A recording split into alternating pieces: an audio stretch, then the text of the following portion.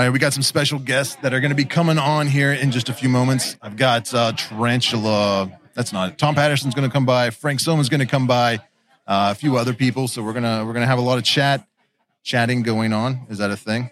But before we get into that, I do want to thank the sponsors of today's show. And our first sponsor today is no stranger to the podcast, and that is our friends over at Arthropod Ambassadors. Now, their aim is to support others interested in bugs and the well-being of arthropods around the world. They're working on spreading education with resin art, the mobile bug zoo, and informational YouTube videos, as well as a recent new line of stickers and pins. From compost-enhancing roly-polies to alien-like top predator mantises, arthropods come in all shapes and sizes and are waiting to teach us more about the Earth that we all have in common. So if you're looking for a mantis, jumping spiders, isopods, roaches, or assassin bugs, head on over to arthropodambassadors.com and check out what species they have available. You can also find very helpful care videos for your pet mantis, scorpions, vingaroons, isopods, tarantulas, and other arthropods on their YouTube channel, also called Arthropod Ambassadors. You can also follow them on Instagram and Facebook and stay up to date with any new content or species that they may have available in the future. So a huge thanks to Arthropod Ambassadors for sponsoring this podcast. And if you want to learn more about them,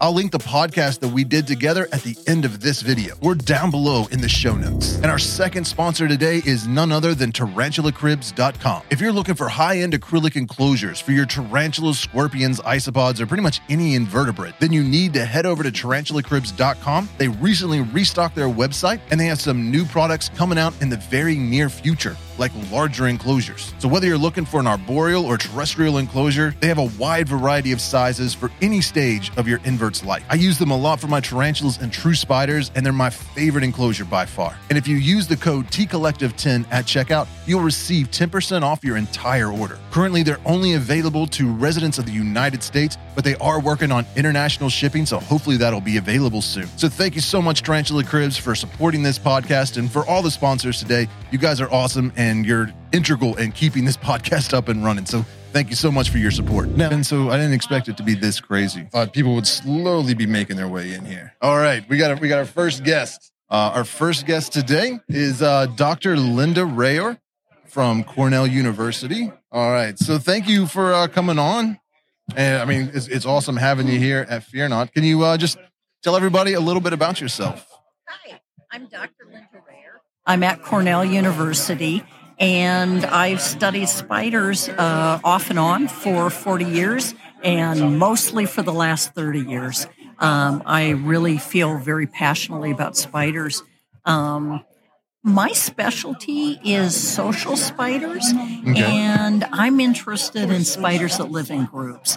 And so I'm interested in tarantulas that are communal and live together, but my real specialty are the huntsman spiders. I like huntsman spiders, yeah. I like huntsman spiders, too. Very cool. So what exactly are you all doing at Cornell? Your husband was telling me a little bit about it was kind of like an exhibit that you guys had set up where people would come in and there was a bunch of different inverts and stuff like that. So a number of different things. Okay. So one, we have Insectapalooza. The Department of Entomology puts on Insectapalooza every fall that isn't COVID. In late October, and this is open to the public and usually has about 35 different exhibits, and I run the Arthropod Zoo, which are basically spiders, and we bring in a few insects, but largely it's spiders from my lab, and live butterfly house and things like that. Okay. And you said you were studying like the social aspects of spiders? Is that, like, what exactly are you looking for when you do that? So my own work is on social huntsman spiders from Australia and more other parts of the world. And there truly are not that many. Actually, can I give a different answer here? Definitely. So less than 2% of all the spiders in the world out of the almost 50,000 spider species that have been described live in groups beyond initial maternal care in some of them. And many of the spiders that live together are either cobweb spiders or velvet spiders that live in big webs, and you can have hundreds of thousands of spiders, and they're really, really cool. That's not what I study. What I study are huntsmen that live together in social groups of mothers and their young. And they're really, really interesting and very unusual compared to the other social spiders. I've discovered 4 species that also live in mother-offspring groups, plus the main one, the Lanacancerides, which is just awesome.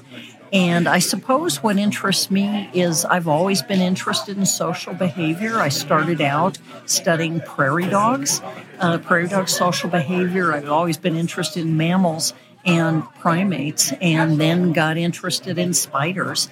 And spiders are awesome. So I've been interested in how do you get cannibals that live together without eating one another to do it. So anyway, that's what I do. Okay. Have you, is it just you that studies it, or is there like a whole, do you have like a bunch of students that are also studying as well? Or? Right now, I primarily just have undergraduates who work with me, although I have had great graduate students who have done work with me on the spiders. There are not that many people in the world who study social spiders, and almost all of them are women for whatever reason. That's interesting. Women are dominating the social spiders, and actually women professionally are dominating studying spider behavior for whatever reason. I don't know. That is interesting. Now, is it most of the studying, does it take place like in a lab? Or do you like go out on location and kind of view them in nature? So what I do is I try to combine the two. So most of my work has been in Australia, or most of my recent work has been in Australia. And I do field work and I collect spiders. Unfortunately, with huntsmen, they're under the bark of trees or under rocks. And so it's not like you can disrupt their retreats and put them back and then come back another day. So you're either watching them when they come out from under the tree bark or, when they're out foraging, whatever they're doing. And that's usually middle of the night. So it's not optimal viewing. But so I combine field work plus work in the lab because you can see them better. So I've got them in aquariums where I've got artificial bark that's clear plastic, and you can see through it. Oh, that's clever. Look at their behavior. Yeah, it works great, actually. Nice. Because you really need to be able to see them. How many different species do you study, like currently? Like right now, is it just like one that you're focusing on, or do you have like 15, 20 different species? I'll give you a slightly different answer. Over the last 20 years, I've studied about 40 different species, about 30 of them pretty well. Primarily, they have been the Aussie species that I've collected, but also I have benefited so much by the pet trade, actually. Cool. Beautifully in terms of, Frank Somma has brought in diverse huntsmen from different parts of the world, and as I've traveled in different parts of the world, I've been able to legally collect them and study their behavior from there. And I'm particularly interested in kind of early mother-offspring behavior. People don't think of spiders as being maternal, but in fact, huntsmen and bunches of other spiders are really good moms. And so I'm interested in how long they tolerate the young, how long the siblings are together and might share prey. And so things along that line. So anyway, I've benefited a lot from spiders coming in through the pet trade. Right on. So what's the most interesting behavior that you've observed or studied? Are any of them like really do they keep their babies, kind of near them for a long amount of time, or do any of the huntsmen exhibit any kind of communal behavior?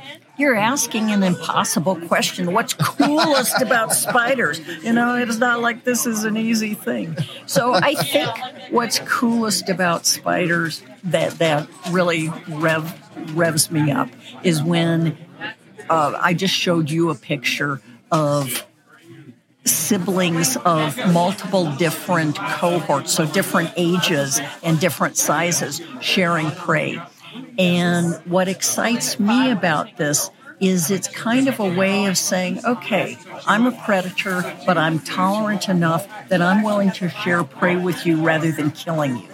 And the fact that spiders do this and cooperate on prey sharing, I think is really kind of a central thing that I just love watching it. Yeah. You know how some people watch goldfish in their lab? I personally like watching spiders kill things and eat them in my lab. So, Friday afternoon, I'm feeding and going, yeah, this is great. This is what you want to do. So anyway, so for me, the social huntsman is sharing prey and being willing to be near one another. And they stay together for about a year and a half before they disperse out.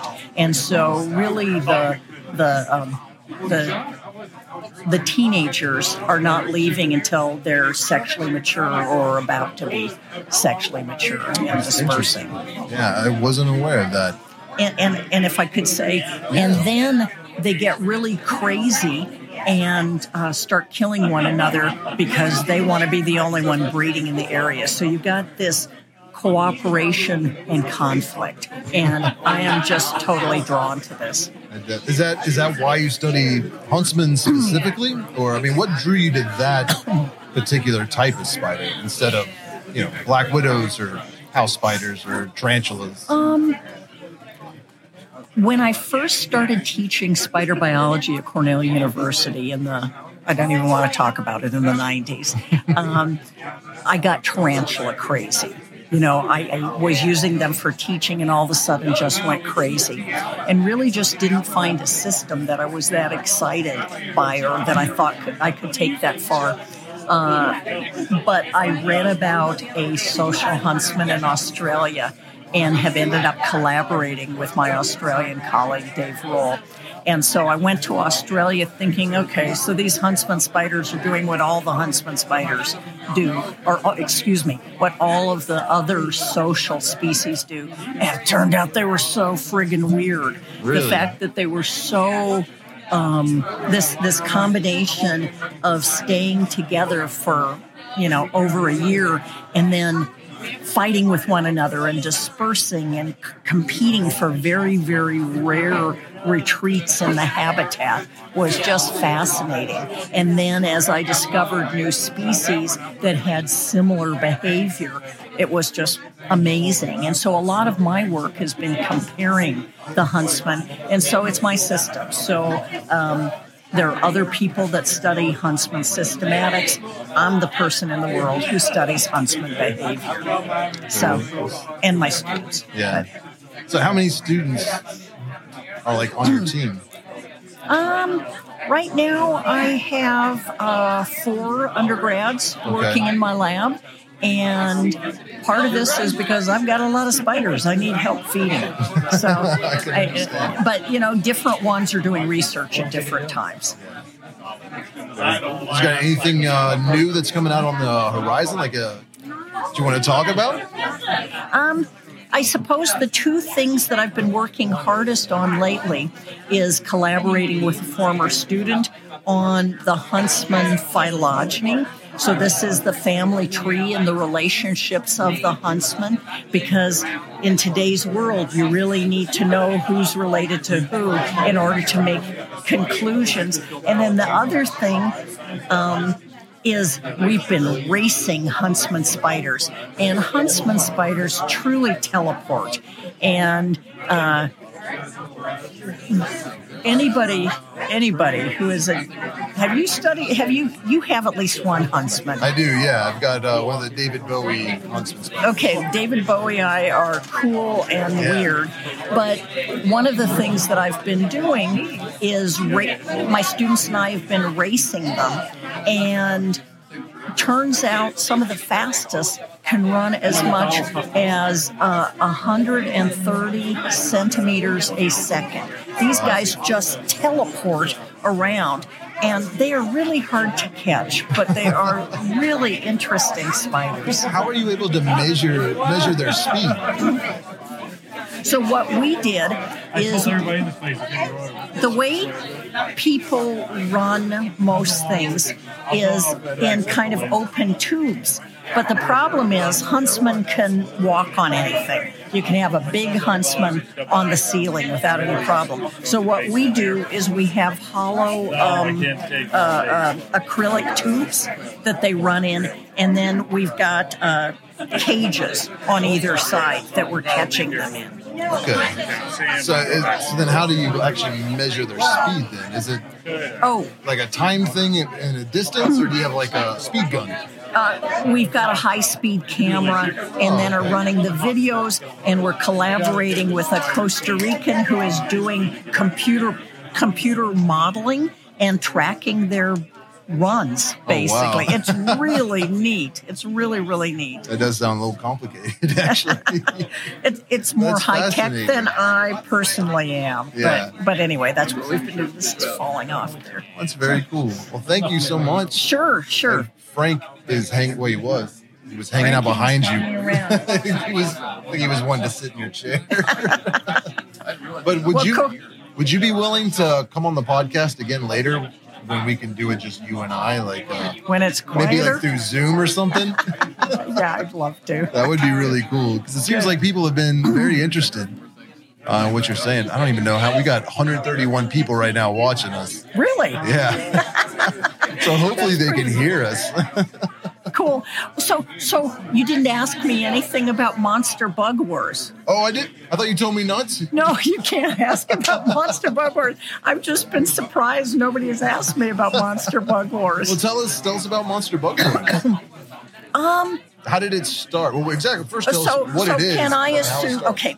So Monster Bug Wars was produced in 2011 and 2012. Okay. And I'll give you a slightly longer answer if you don't mind. So I was asked to be in a video about Australian spiders, and they wanted a pretty woman to talk about spiders. Okay. Who had an American accent. This was key for them. And it was a really interesting film because some of us were on screen just kind of talking about whatever we were talking about, and other people were less animated and were pretty stiff. And so about a year later, I got a call from Discovery and the production team in Australia asking me to be in the video. They wanted me to do a pilot, which turned into Monster Bug Wars. And it was super because 1 year it was filmed in Australia, 1 year it was filmed in Costa Rica. And I am sad to say that I did all of my end of the talking at Cornell University or in Sydney, Australia, when I was visiting. But they would often send me video clips and say, okay, what's the biology happening here? And it was really exciting because I could be a biologist and make sure that they were using the right biology. And the photography was just bloody amazing. Yeah. And so it was really exciting. And last night at dinner, people mentioned that lots of you have watched. I haven't seen all of them. I was in it. Yeah. And this is the show that's on Discovery, right? Where they'll have like two different kind of like inverts or something. Right. And they like essentially like list their stats, like, and then so they're battling, but they're doing it right. They listen to me. It's good biology, and so some of it is arthropods fighting it out, but some of it is really kind of what they do in their own lives, and Alan Henderson, who is a spectacular macro photographer, was wrangling the animals in Australia. So this was and Costa Rica. So anyway, it's an interesting show. Definitely. That I'm proud of anyway. Yeah. I think my kid was the one who first turned me on to it. He was like, you should do a video like this, and was showing it to me. And I was like, that is really cool. I really like the graphics and stuff in it, too. The graphics were awesome. Yeah. So anyway, I don't know if that's what you wanted to hear about Monster Bug Wars. Definitely. But it was really a fun thing to be part of. Yeah. That I've been on television in various things and kind of gone, man, this is just, that you talk for 20 minutes or you talk for an hour and they use a minute of it. Yeah. And Monster Bug Wars, I basically just liked doing it. I liked the crews. I liked the producer. It was a fun thing to do. And I think one of the big things that's important to me is outreach and getting kids excited about science. Yeah. And spiders are really charismatic microinvertebrates. They're really charismatic. Yeah. And the way I was thinking of it as Monster Bug Wars was big-time science outreach. Yeah, definitely. So, I've seen a lot of, there was Monster Bug Wars, and then there was Coyote Peterson from Brave Wilderness. There's a lot of guys out there that are doing stuff to just kind of try to bring people in on the science aspect.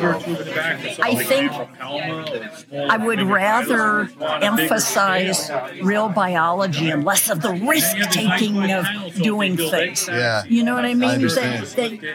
You've kept spiders for years, and I would bet that most of us have been bitten once or twice. But mostly, if you're careful, this is not our reality. Yeah. Well, I've only been bitten once, and that was by a ball python. Like, none of my inverts have ever bitten or stung me so far. So it's 21 years now. No incidents. Okay, so I've worked with spiders for 30 years, and I've been bitten 12 times, and 4 of those times it actually hurt. Yeah. Or, hurt and lasted beyond that first day. Yeah. But you're probably a lot more hands-on with your spiders, that you're studying them and doing research. If there's a huntsman running across the forest floor or running across my lab, I got to grab it. So, it's a trade-off. Yeah. My hubby is tall, and so he gets the ones that are up on the ceiling for me. That's nice of him. Well, it's been very nice meeting you. Pleasure talking with you. Frank wants to get on here before he goes to the beach, so I have to get him real quick. Thanks. Happy to talk with you. All right, so I am back, everybody. Everyone say hello to Frank. What does it say? The real Spider-Man. I knew she had some kind of funny thing on there. Here's some headphones. Oh, wow, okay. So fancy here. Oh, yeah. It's exactly like the Joe Rogan podcast, except I'm not funny at all. Let's just get a little bit closer to the mic there. All right. So, Frank, you are from New York. Yes. I've heard. So, I'm sure everybody knows about you, but can you just tell us a little bit about your business and what you do? How it all began? Yeah, we'll start there. Okay, second grade. Okay. That's going way back. Yeah, I was collecting spiders in my parents' backyard, and, everything just blossomed from there. So 17, 18 years old, I started working with reptiles. And the spiders always held a certain interest for me. Okay. And so I started working with tarantulas. Now, a lot of people today know me as like true spiders, huntsmen, widows, jumpers. But I started with tarantulas and, amassed a collection of probably 100 or 200 spiders, which nowadays it's nothing. People have like that in their closet. Yeah. But back then in the 80s, there was like 5 species available. There wasn't, you had pink toes, you had Haitian tarantulas, rose hairs, red knees. And so I started, collecting, and in the early 90s, I started getting magazines for overseas, like invert magazines. Okay. Like what was the BTS Journal, or not the BTS? It was called Invertebrate International Magazine, and in the back it had a bunch of classifieds.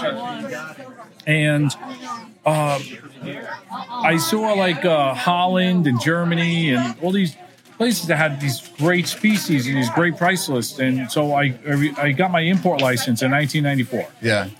And I imported from Holland. And it was all for myself. It wasn't for business. It wasn't for, retail, wholesale. And I got, I found out how to import. I got my import license and went to the airport and did the whole thing. It was like, oh my God, Yeah. And it was a big box of tarantulas and a whole bunch of different spiders, mantids back then because we were allowed to import them. And it was all for myself. But then I found that importing, the costs are adding up. Yeah, I can imagine. And I was bringing these boxes. I'm like, oh my God. Well, back then it was like $500. I'm like, oh my God, it's cost me $500. And I was like, okay. So I started posting things on the boards. There was no social media back then. Yeah. There was no Facebook, Instagram. It was just, internet. Yeah. So you're talking about arachnoboards, right? Arachnoboards, Okay. petbugs.com. Okay. Which was before arachnoboards. And I started posting different things. And, sometimes I'd have people buying things, but there was no interest in, the oddball stuff. Yeah. Everybody wanted red knees. Everybody wanted Goliath bird spiders. So, and from there, it just I started importing more and more, and started importing Poecilotheria and all the different species of tarantulas, and it became big business. Yeah. Yeah. When would you say it kind of took off? I mean, was that 2000 or before then? If the old timers remember Brian Capiz, Arachnocentric from Chicago. Okay. Brian was probably one of the first people to really start actively importing and selling, tarantula captive bred slings. Okay. And so I guess that was in the mid '90s, and I started really getting busy in the late '90s, early 2000s. Okay. And that was the shipments coming in were 1,000, 2,000, 3,000 tarantulas, which nowadays that's like a small shipment. Yeah. And back then it was like, wow, Yeah. big shipment. And I started wholesaling out to a lot of the big names back then, Swifts and Vertebrates, and a whole bunch of different names. So, and then in, I guess, 2010, I kind of faded out with the tarantulas and got more interested in the true spiders. So what was it about true spiders that pulled you away from tarantulas? Or what was it about tarantulas that you got bored with? No, I didn't get bored with tarantulas. No. No, tarantulas are great. No, I just always like the web building spiders and, the net casting spiders and spitting spiders. So it was just more interesting habits for me. So I started working with them and found a big following and a lot of people interested in them. And that's pretty much how it goes now. And I'm still doing that today. But and now you have what's it called? The New York Insect Zoo. That came up. Okay, so I got calls from schools. I was on a radio show in New York, and I was in the newspaper, and I think a news station I went on. And I had some spiders and some insects with me, and 2 days later, I had schools leaving messages on my phone. Yeah. And that just grew and grew. And before I knew, I had 100 schools I was going to. 5 schools a week, 5 classes a day. Wow. Doing presentations and lectures for kids. So, and I call myself the Insect Zoo because I've always worked with a lot of other different inverts. Mantids, beetles, all different things. Scorpions, amphipygids, solifugits. So it wasn't just spiders. And so I started going to the schools, and that's how New York Insect Zoo came up. Right on. And I enjoy doing that. I mean, it sounds like it's turned into a full-time job. It was. After I retired from the fire department, it was full-time. Yeah. Yeah. Until COVID hit, I guess. Yeah, last year was not a good year. Last year it was how many schools I went to? I went to 0. It was a big mistake. Hopefully next year will be better. But I've been working on a few TV shows. I can't mention names or titles of them. It's a non-disclosure agreement. So next year those shows will be out. Oh, that's exciting. Yeah, some major networks. And very cool. Yeah, and I enjoy the educational aspect. And my sales are, I'm not a big advertiser, How do people find you if they're looking for Facebook? Facebook? Or Google my name. Okay. So just Google Frank Somma or Frank Somma Spiders. Or, yeah, they'll find me there. Right on. Yeah. So, but I mean, is it mainly true spiders that you're selling, or do you also have like tailless whip scorpions? Tailless whip millipedes? scorpions. Not too much with the millipedes. A lot of native species of millipedes. Centipedes, a lot of different species. Scorpions, I've gotten into big time recently. But mainly true spiders and a few tarantulas. But obviously tarantulas, we have a lot of other great people doing tarantulas now down here. Fear Not Tarantulas for the grand opening. Yeah. You can see it's packed. I mean, this line's been out the door, down the block for hours. Is there still a line? There is still a line. Jeez. And I'm looking at the owner over here, Tanya Stewart. She's staying right off camera. She's staying off camera, but it's just impressive here. It's really impressive. Yeah, it's a little mind-blowing. It is mind-blowing. Last night I was worried that not many people were going to show up, or it was just going to be like a slow trickle all day. Right. And then this morning pulling up and seeing a line, like, it looked like the new iPhone was coming out. Exactly, yeah. You know? I actually thought the guys next door had some like sneaker sale. Yeah, you get some really cheap shoes or something. I was like, wow, they're all here for the tarantulas. Yeah, it's impressive. But she's doing great. You know, you want tarantulas, come here. Definitely. Fear Not Tarantulas. And she also knows how to throw one hell of a party. And it's a hell of a party. Yeah. Hot dogs, bratwursts. Yeah, there's going to be hamburgers. games, raffles, giveaways. Yeah, so it's great, really great. So, I mean, so I'm really just doing the true spiders mainly. That's very I still cool. have tarantulas, a modest maybe 100 to 200 tarantulas, small number. And what's a good true spider for somebody to start off with, especially if they're transitioning from tarantulas? Transitioning. I'm going to recommend, if you like web builders like Colcocania, the crevice weavers, really interesting, long living.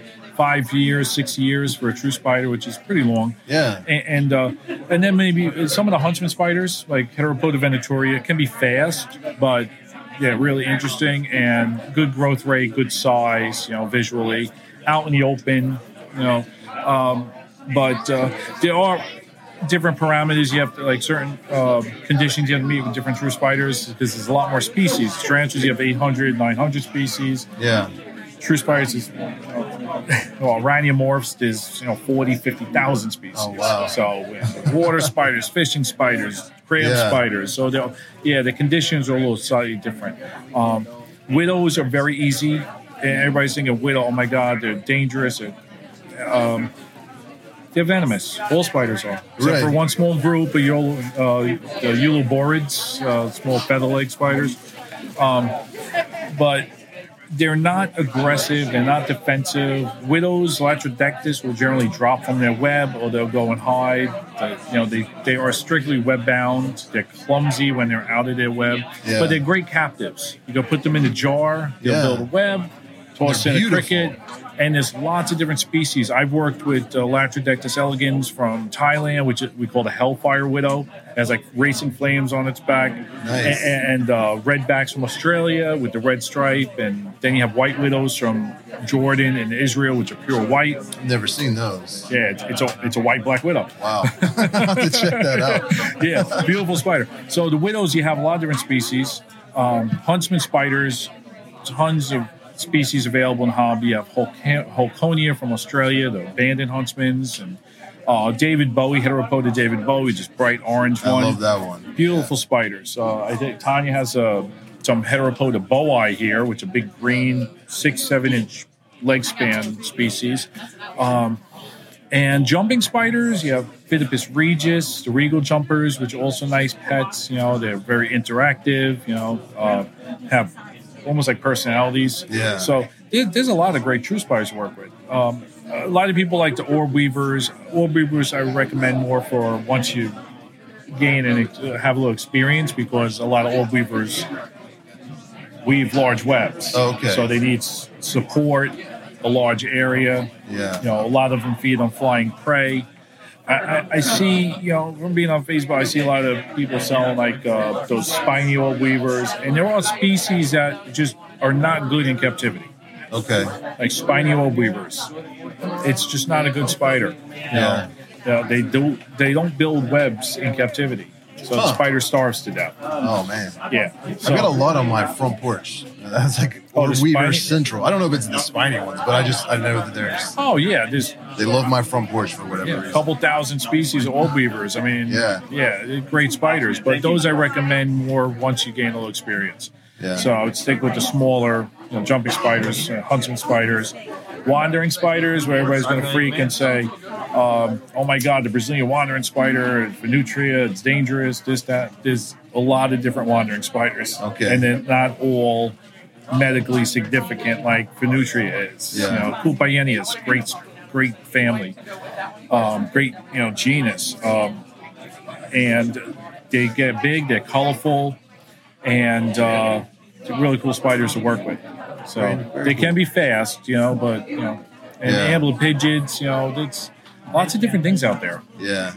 So I've got one species of the tailless whip scorpion. It was the Damon medius. Yes. Yeah.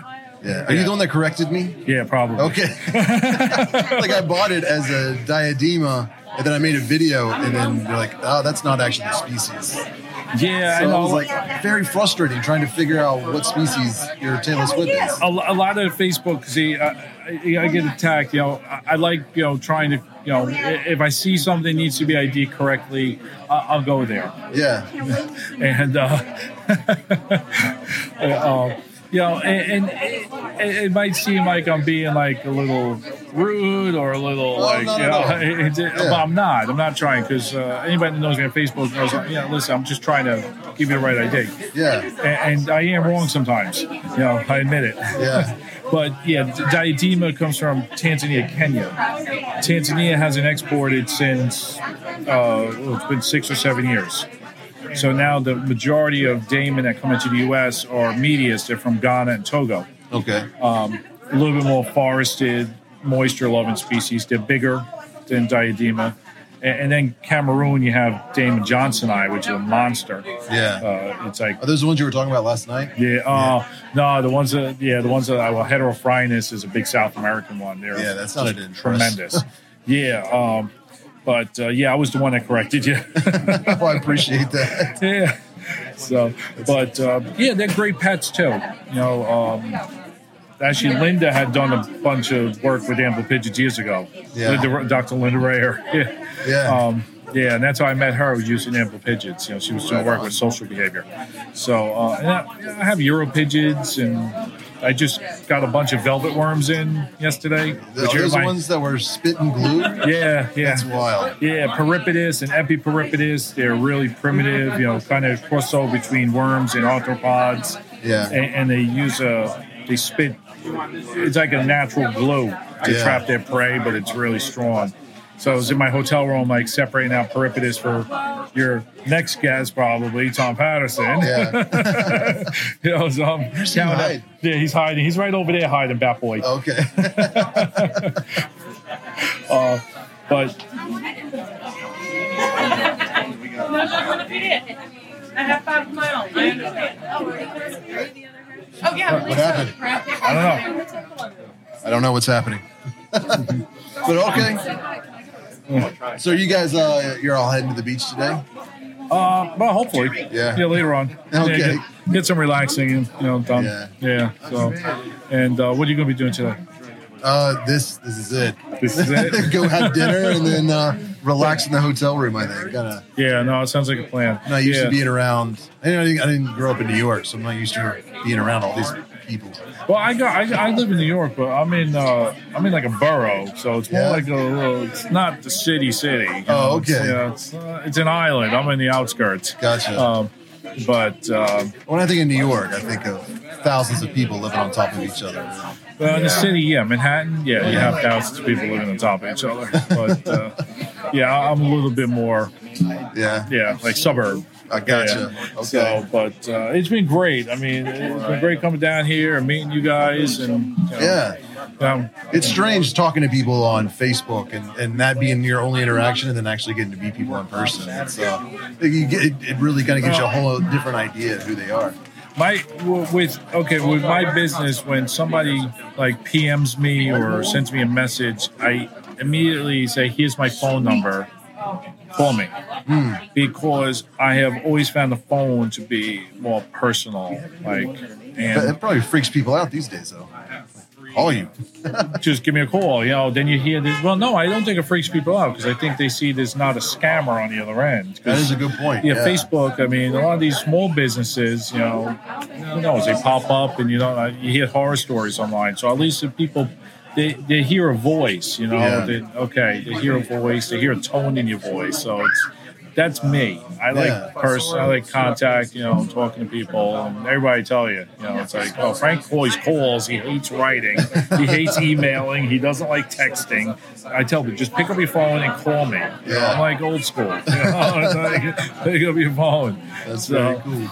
But it's been great here. Yeah, having a great time, and That's awesome. I don't know what else to say. Yeah, me neither. It was a little intimidating, not just all the people that were here, but that at the same time the doors were opening, they got a delivery of. Yeah, she got a big delivery. Big import. I was like, oh, this is going to be a wild day. Yeah, she's got her work cut out for her. It seems like she has a great crew here and, good workers and, really going well. So you're on Facebook. Is it Frank Somma on Facebook or the New York? Just New York Insect Zoo. New York Insect Zoo on Insect Facebook. Zoo. All right. I post a lot of pictures. I answer questions. And, you're on Instagram as well? I am on Instagram now. I got like 10 pictures on Instagram. I thought I saw you on there. Okay. Yeah, I'm on Instagram. And I just got on TikTok too, but I don't know what that is. Oh, that's bad news. I tried. I can't do it. I'm no Kelly Fornes when it comes to that. That guy, he's got his TikTok game down. I can't compete. He does.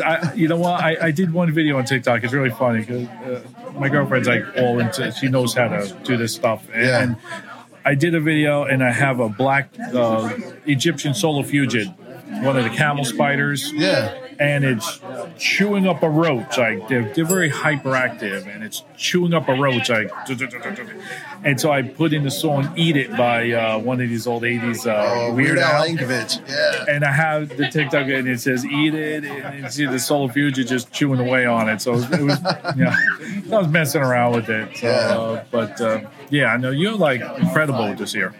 I do what? I said you're incredible with all this stuff. Oh, yeah, thanks. Stuff here. Yeah, it's a little messy at the moment. Not very organized, but yeah. Well, it's hard. I appreciate you coming on. Well, I appreciate you having me on. Maybe we can on. do this again some other time in the future where there's not so much noise and actually get down into some scientific talk, if you don't mind. I would love that. That would be really cool. Yeah, that's right on my alley. Yeah, and it'll just be like talking on the phone, so it'll yes, be good. Yes, absolutely. Well, thank you very much. Thank you so much. All right. Appreciate it, everybody. Be sure to check out Frank Somma on Facebook or just Google Frank Somma. What was it? Frank Somma Spiders? You just put in Frank Somma Spiders, just type it in, and they'll find a bunch of articles. Right on. Yeah. Very cool. You're going to ask questions in dead spots? Yeah. We're going to get real controversial. I'm just kidding. All right, so we are back, everyone. If you don't know who was sitting here with me, then you probably are not online. But this is the famous Tom Patterson. Tom Patterson hates your guts if you're on Instagram. So everybody say hello. How's it going? There we go. Trying to get you in the shot a little bit better. There we go. So you are from New York as well, right? You're up there with Frank? Yeah, Long Island. Yep. Right on. So how did you start your journey in arachnids? I was always into reptiles and stuff as a kid. And, I always wanted a tarantula, but Mom would never let me have a big, hairy, gross spider. I can relate to that. So, when I was old enough to buy one, I did, and it was a changing experience buying that first spider. Like, if I knew what was going to happen, 25 years later, how many spiders I would get and obtain. And, so how old were you at that point? I was probably like 16. 16. So what was the first tarantula? Was it a rose hair? Rose hair, plastic roll of rose hair. This guy in the pet store had put on these thick, leather gloves to catch it and put it in a box. He had it on corncob bedding, sponge, everything that, you would hate. When I got my first one, it was at a pet store. They had like a little 16-ounce deli cup or something. Yeah. And I had it for maybe a year or so, and it went into pre-molt, but I didn't realize it. I just knew it stopped eating. So I took it back to the pet store, stuck my hand in there and pulled it out to show the guy, and he lost his mind. He's like, that is extremely dangerous. It's going to bite you, and you're going to have to go to the hospital. I'm like, That doesn't seem right. That's not what I read. I was so ignorant to it too at the time. I'm like, oh, the pet store wouldn't sell something venomous, so I was picking them up and playing with them too. Like, Yeah. and then the first time it molted, I was completely ignorant to it. I had no idea that spiders molted, and there it was on its back. I'm like, God, another dead pet. Came home. Thank God I didn't throw it out later that night. I came home. I'm like, what the hell happened? There's 2 spiders, and just from there, you become fascinated with them. And, So did you get the Tarantula Keepers? What is that? The Tarantula Keepers. That book, the Bible. I never had. It's the one book I've never had. I try to collect as much literature on tarantulas as possible. I have hundreds of books, man. But for some reason, I never had that one. Somebody, I think, actually just sent me one of the first edition copies of it, so I have it in my collection now. But that's cool. It was weird, back in the day. I was very fortunate to have Frank in my area and his partner, Tommy Augusta, at the time. Yeah, they were huge importers, and they would get these imports, and I'd show up at their house that day. So I was very fortunate to get first pick and get these spiders. And it was a weird time. There was no internet; you couldn't look them up. They would hand me a piece of paper with some name on it. Mm-hmm. That meant nothing, Yeah. And, luckily spiders are pretty easy to care for. So you put some dirt and moss in there and they'll grow, Yeah. And sometimes I don't think people realize how good they have it with all the information that's so readily available now. Yeah, it's crazy. It's like, it wasn't like that back. No. And you guys way predate me. Like when I was talking to Frank, he was like talking about the early 90s. I'm I wasn't there yet. Yeah. I didn't get my first one till like 2000, I think. Yeah. Well, him and Tommy Augusta was his partner at the time. Was a spider dealer from New Jersey, and they would always be at the White Plains show up in New York, so I'd meet them there. And we always had our own little spider clique up there. And, like I said, I was very fortunate to have those guys around back then. That I would post pictures on arachnoboards, and people were like, "How'd you get that? It's the first ever." They were all coming from Frank. Yeah. Now I got some spiders from you recently. I got a couple fishing spiders, and so when did you kind of move from tarantulas into more of the true spiders and other arachnids? Yeah, I always started to I was really into other mygalomorphs, like Littlefelly and Diplora and stuff like that. Because tarantulas, I felt like I had them all, so I just wanted to try to experiment with other spiders. And, so the mygalomorphs, like I said, Littlefelly and Diplora, they were really cool. Yeah. I bred Megathyloides, and I was just fascinated with them. And Frank started splitting imports with me. We were bringing in a lot of true spiders, and I got really into the wandering spiders, huntsman, Cupienius, Fenutria, fast-moving wandering spiders are really cool. So honestly, for the true spiders, it's only been a few years I've been doing it, maybe 4 or 5 years. So tarantulas forever. Yeah. So. Do you get into any other reptiles or anything like that, or you stick mainly with arachnids? Yeah, no, I have a lot of reptiles at home too. I just don't post about them. I don't breed them; they're my pets, So I have like 25 snakes at home too. People, I never post them, so people don't know about it. I did not know that. Yeah, what kind of like ball pythons or? They're all snakes that were dumped on me by people that didn't want their pets anymore. So it's a mix. I have red-tailed boas, carpet pythons, king snakes, corn snakes. I have a frog. Right on. Yeah, I've had all kinds of cool stuff over the years. Very cool. So how did this whole Facebook group about people being victimized by Tom You can blame Patterson? Tarantula Cat for that. Is that Tarantula Cat? She's the one that invited me to it. Yeah, that's a lot of fun. What is Look, this? I dish it out to people all the time, so it's, I have to take it too. So Yeah, it was very funny. It's a fun group, though. So if you want to go pick on me, that's the group to do it. Yeah. Right.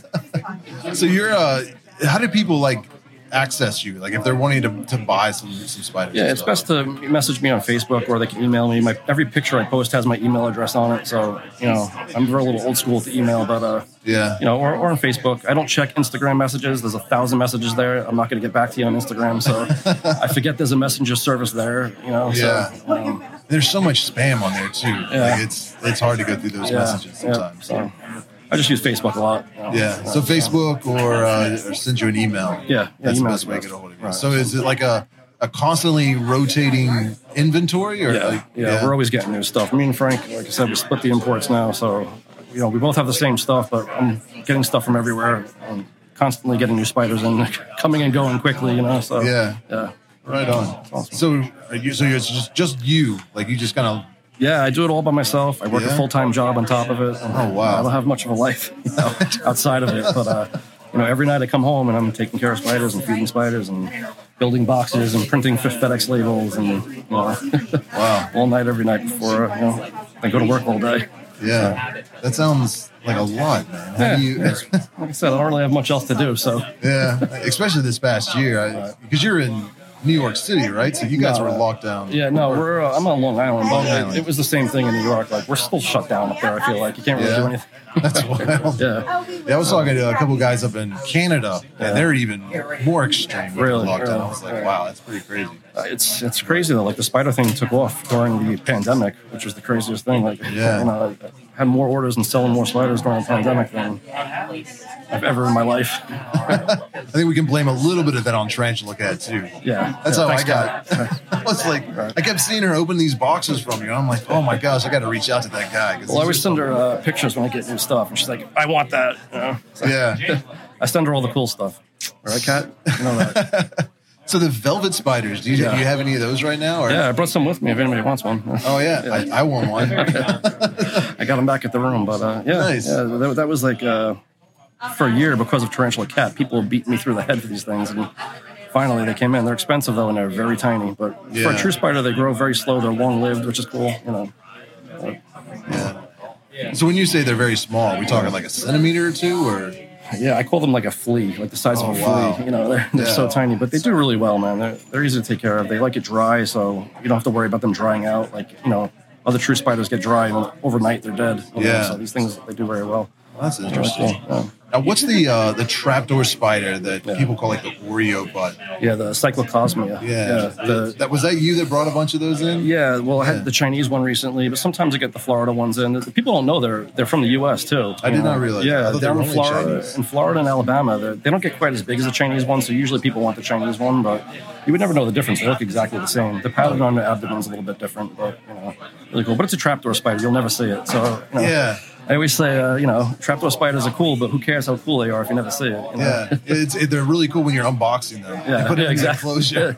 They're mean too. They're biting at stuff, but once they make the burrow, you're never going to see it. Yeah, I was. People ask me all the time to make videos on trapdoor spiders, and I'm like, what? Boring video. Yeah, half a second it takes it for to grab the prey and disappear. Yeah, if you blink, you miss it. That's what I said. And I even tried like with high-speed cameras trying to record that. And it's like, it always seems that every time it opens and closes, it's out of focus. So it's just blurry anyways. I'm like, this is ridiculous. They're cool though. I mean, Right on. So do you have any problems with like friends coming over to your house with all those arachnids and stuff? Or are they I don't have a lot of friends anymore from all the abuse on Facebook. But no, I mean, look, people know what they're getting into when they're coming over, So yeah, all right on. So that's very cool. I've been lucky, man. I've moved all over Long Island a bunch of times with my collection. I was lucky to find places to live with that collection. So which is it's not easy if you're a spider collector moving in. One time I was moving into an apartment, and the guy was like, I told him I'm like, I collect arachnids and bugs and things, and he's like, what do you have? An emperor scorpion? I said, yeah. That's like, and then some. And, but I've been lucky. Do they make you pay a pet deposit? Not in the places I've had. No, that's cool. So, What do you do if they're wanting to like fumigate or something like that? Like, how do you protect your arachnids? Just close the windows and don't let people down there. So, I've been lucky, with that. So. Yeah, people ask that all the time. Like, we got fleas, or the landlord's coming in to spray for bugs or something. Like, is it going to bother my spiders? I've never really been in apartment buildings where they can just do that. It's always been like somebody's house and renting out part of the house. So I've always been lucky with them. Giving me a heads up when they were doing stuff like that. So, right on. Very cool. Seeing if anybody was had anything to ask. See if they have anything nice to say. Yeah. Actually, there's. Yeah, Tom, Instagram ignored. Sorry. I'm bad at that too. Right. It looks like people are just excited to see you. Yeah. I wish you all could have came down. It was a good time, man. This is crazy, man. Lady Geckofoot says, greetings, Tom. Donation towards your website. Huge thanks to everyone at FNT, TTC, and of course, Tom, for everything you do. Thank you. Very cool. And this is not Tom Moran, I think we should point out. I was actually going to have it printed on the back of my shirt. I'm not Tom Moran. I see that all the time on Facebook. Yeah, he made a video about it, a whole long video about describing I'm not Tom, he's Tom Moran and I'm Tom Patterson, but people see Tom and they just assume we're the same person. Yeah. So how did the bad boy thing go? Because it seemed like that was your profile picture for a while, and then all of a sudden 100 people were doing it. I was like, what is going on? Yeah, I just stole it from the World Weekly News, which was an old tabloid magazine that you would see in the grocery store when I was a kid. And when Facebook started, it was the most obnoxious picture I could find to make as my profile picture. And then, one day somebody in a group somewhere stole the picture that I stole, and they used it for their profile, and it was confusing everybody. It was just like, there's two Toms now. And then 1 week, like, everybody just changed their profile picture to this. So it was like, very, very confusing to read things on Facebook. I can imagine. Right. So you got you don't have a website, though. It's just your Facebook group. So anybody wants to get in contact with you, just check out Tom Patterson on Facebook. I am working on a website. It's not out yet. It'll be around, but there'll be more on that later. Yeah. I'm getting it because your mods are always booting me my recommendations off your. Oh yeah. In the Tarantula Collective group. I'm like, the Tarantula Collective is bullying me into making a website. So we actually have a referral link with Squarespace. Yeah. So we're just trying. I'm just kidding.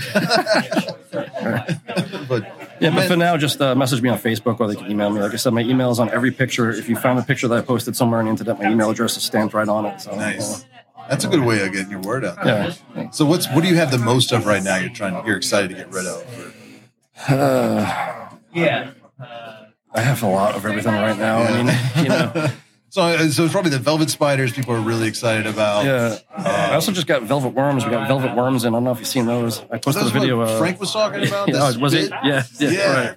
So I posted a video at the hotel room from the other night, and I got back after dinner. There was like 25 messages on my phone about them. They're cool. Oh, wow. Definitely cool. Yeah, I don't think I've ever seen one before. Yeah, they're interesting. They spit this sticky stuff out onto their prey that captures them, and then they go over them. That's wild. That's very cool. I like unusual stuff like that. I'm always looking for something new and different. I'm always trying to take a picture of something I don't have a picture of. I scoured this shop looking for a spider that I don't have a picture of yet. Yeah. And I wasn't able to find anything yet, but there's a lot here, so maybe I missed something. Right. It's especially when you go back there. Right. Like it's overwhelming. That's what I told Tanya. I felt so good looking at your collection because I don't feel overwhelmed anymore when I go home. I'm like, it's not that bad, Yeah. Well, unfortunately, she has a whole team of people helping her. Yeah. I was like, somebody actually sent me an email once, offered to be an intern, and I was like, I'll do all your grunt work, I'll clean the cages and feed everybody, and I'm like, legally, I don't think I can have an intern. Like, you guys you don't have to get like school credit for something that like and be an actual business. I was like, that's just free help. Yeah, I was like, I mean, if you just want to come be a slave, I guess. I'm sure that probably wasn't cool to say, but whatever. If you want to work for free, but then it's also same with you, like. It's in my house, and I'm kind of weird about just letting anybody over. Right. Yeah. But maybe one day. But thank you so much for Thanks for having me, man. Right. Everybody, Tom Patterson, man in the flesh. See you on Facebook. Yeah. All right. Well, thank you so much, man. I appreciate it. Take it easy. All right. We'll be back. I got one more guy coming on to talk about Cobweb castles. It's a new enclosure coming out for true spiders. And I just saw him walk out the front door, so I'm going to see if I can grab him real quick. Actually, no. He just went over there. So let me grab him, and we'll be right back. We're still here at the Fear Not Tarantulas grand opening Tarantula Collective meetup. And we have Elliot Stanton here from Cobweb Castles. Just put on those headphones there. All right. And just talking to the front of that mic there. Try to get as close as you can. Okay. Oh, that's perfect. All right. So welcome to the podcast. Thank you for having me. So I've been seeing your enclosures popping up. I see, who was it? Tarantula Haven just posted a video. Somebody else did. Russ from Aquarium X. Yep. Yes. Yeah. So somebody actually was just asking about, there's one right over my shoulder here. Yeah. It's all webbed up. They want to know what spider is in there. It's Cucocania hibernalis. Okay. Southern house spider. Okay. So what got you interested in that species? So I'm kind of coming at this, not a tarantula keeper. Okay. So I came to connect with you and just the tarantula, fan base to really see if you guys would like something like this. Okay. Basically, this started when I was a little boy. I grew up down in Florida, and they have these spiders everywhere. I mean, if you go in a barn or an old building or look up in a shed or something like that, they're out there everywhere, and they make these big webs that go to a hole. It's a crevice weir. It looks like a funnel. Uh-huh. So when I was a little boy, I'd catch little crickets or grasshoppers or whatnot, and I would throw it in the web. This cool looking black spider would come out and grab it and pull it back behind the hole. Okay. And that got my curiosity going, and just, it kind of fostered an interest in insects in general. So, I'm older and wiser. Looking back, I should have gone into entomology. That's like my side passion, but it didn't work out like that. But 2007, I started trying to figure out, okay, what's going on back there behind the wall, because I never could see. Yeah. So I started to develop a prototype box that had a separate side chamber in the back, and it had I used a baby food jar as a container. Okay. So basically the spider could come out to the front, the light side of the container, grab the insect and go back to the dark side. And basically it replicates nature, because if the spider feels at home, she feels like she's in a barn. Yeah. So that's how I got started. And, that was 2007. Here we are, 2021. And I'm like, hey, let's try to do this. Let's see. So I just developed this prototype, and is that yours right there, or yeah? So if I just grab it, nobody's gonna get mad at me, right? Oh no, actually, that's Jeremy's or Frank's. I gave both those guys one, but I'm sure they'll be cool. Yeah. So this is the Cobweb Castle, and you sent me one of these. I opened it and looked at it, but I haven't been able to get in depth with it yet. Yeah. So I don't want to mess it up. So just kind of explain. Okay. So what we're looking at is the front of the habitat, and basically it has a sliding plexiglass panel that is held down by gravity. I'm going to put a little pin right here where it's secured. But basically, the spider can't get out. Yeah, that's pretty heavy. Okay. And then on the back of the container, it has a dark panel. And it has a separate a chamber. The habitat is split into two chambers. So basically, this back chamber is a dark side, and basically came up with a little bubble back there where the spider can actually live inside that dome. And you close this back, and now she feels she's like in a barn. Yeah. So that's the concept of the spider was a lot bigger than I thought it was going to be. Yeah, they get bigger than that. I've been trying to find some good ones. Wow. That's probably cool. That's probably like medium to large. Let's see if we can get the glare off that a little bit. Can you guys see that? That is a very big. Move it a little bit closer. Whoop. Yeah, it's hard to see on this lens, but that's a big true spider. It's very cool. They're really those are the females. They're really docile. Yeah. I will go catch these in the wild and just thank you. Just catch them in a sandwich bag. Yeah. And just tickle the web. They come right out. They think it's dinner, and I'll just grab them out and put them in a sandwich bag. So all these branches here, is that how it comes shipped, or you had those yourself? Yep. So I did these to just give the spider something to reach out and start attaching web. Yeah. So basically, this habitat it's pretty smooth. The wood is smooth. Yeah. Spiders have the same little hooks on their feet. When they come out, it's kind of almost like you walking on an ice skating rink or something like that. Okay, that wouldn't go well. No, so the spider comes out. She grab that little branch and she'll attach web to it. Yeah. And basically, once she has her web established, we could leave this front panel piece of glass off. I could lay down and take a nap right here by it, and she's not going to come out. Yeah. Because once she has her web established, I don't know how it is in the tarantula community. You guys leave your lids off the top. No, they'll wander away. So these girls, they just want to stay at home. Once they have their web established and they're being fed, they're right at home. Very cool. So that's basically the concept. I'm looking at getting on a Kickstarter launch to launch it. Yeah. And that's why I came here to the grand opening here of Fear Not Tarantulas. Amazing facility. I met Miss Tanya, got to talk to her, and it's just it was a great turnout. The line was out the door. Yeah, it was and it was pretty cool. So I got to network with some of you guys, but that's what I'm trying to do is launch on a Kickstarter here, hopefully in about 2 months. Okay. A big piece of this also, and what led me to continue pursue this, is that I was able to get it STEM.org certified. So basically, that's when you go into a store, you see the STEM, science, technology, engineering, math. Okay. This is a STEM product. Okay. It comes with a kit. I've created a custom notebook I'm looking at students. Sure. So they can document, every day they come into class, hey, what did the spider do? Did the spider make some new web?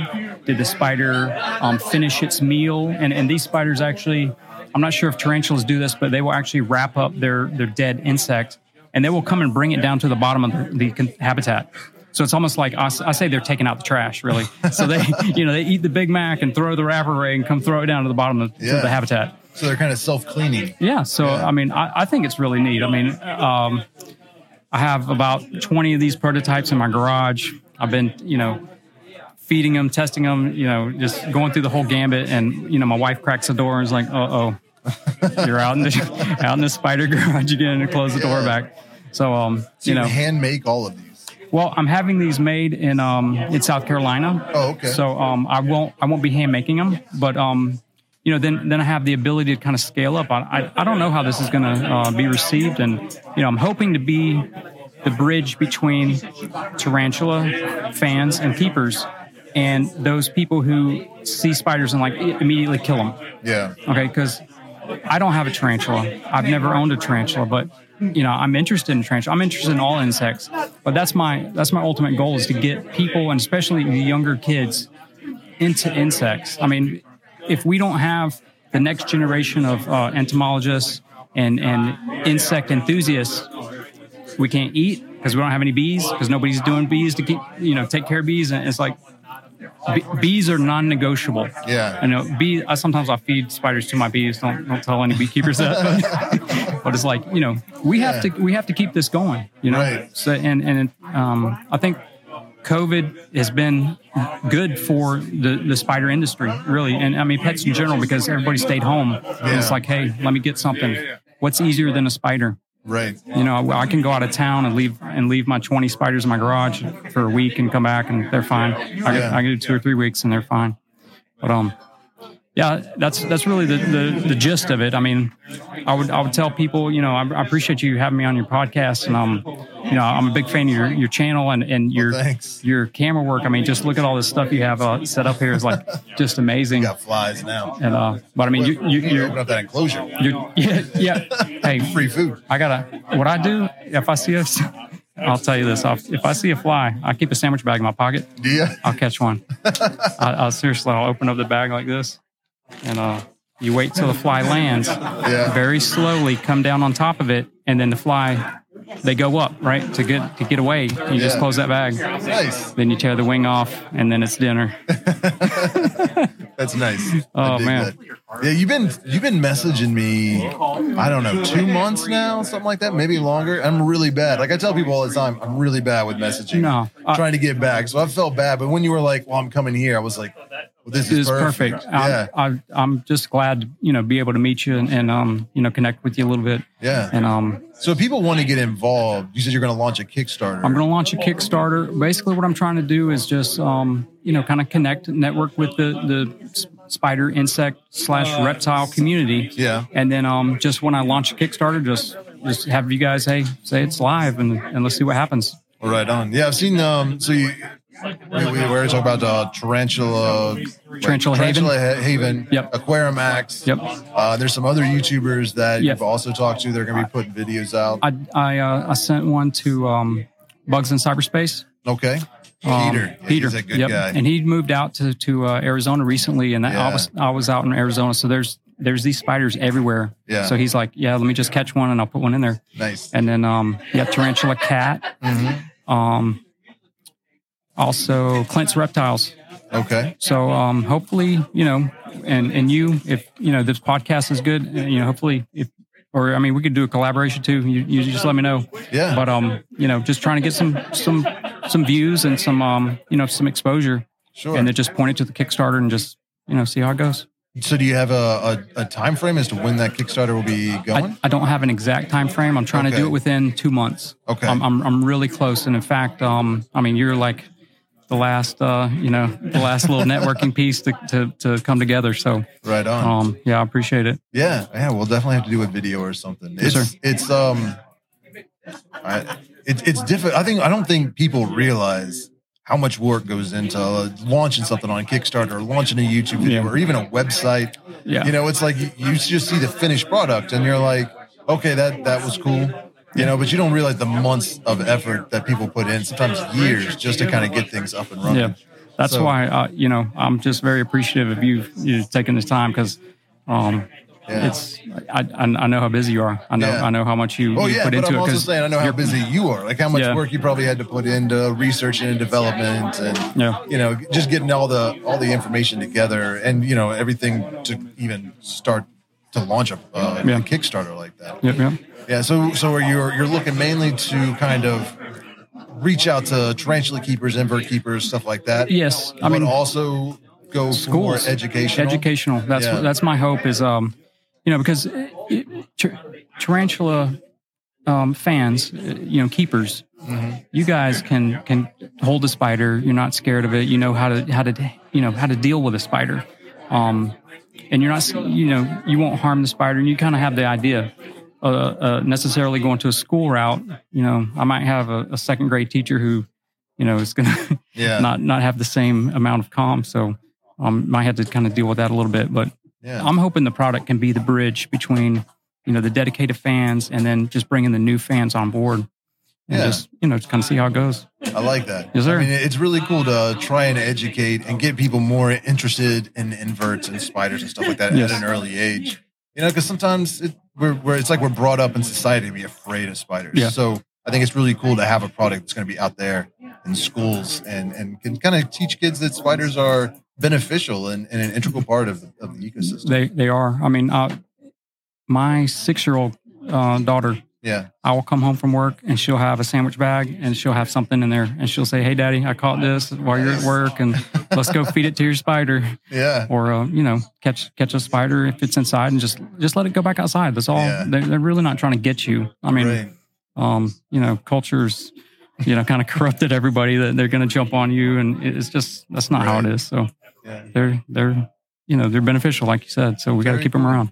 Well, thank you so much for coming on and for making this. Yes, sir. This cool thing. I look forward to it. Thank you for having me. Yeah, I'm definitely going to have to get one of those spiders from you, though, so I can set it up. I got some outside. Awesome. Come pick one out. All right, let's do that then. All right, brother. So thanks, everybody. Elliot Stanton, Cobweb Castles, LLC? Cobweb Castle LLC. Okay. My website's www.cobwebcastle.com.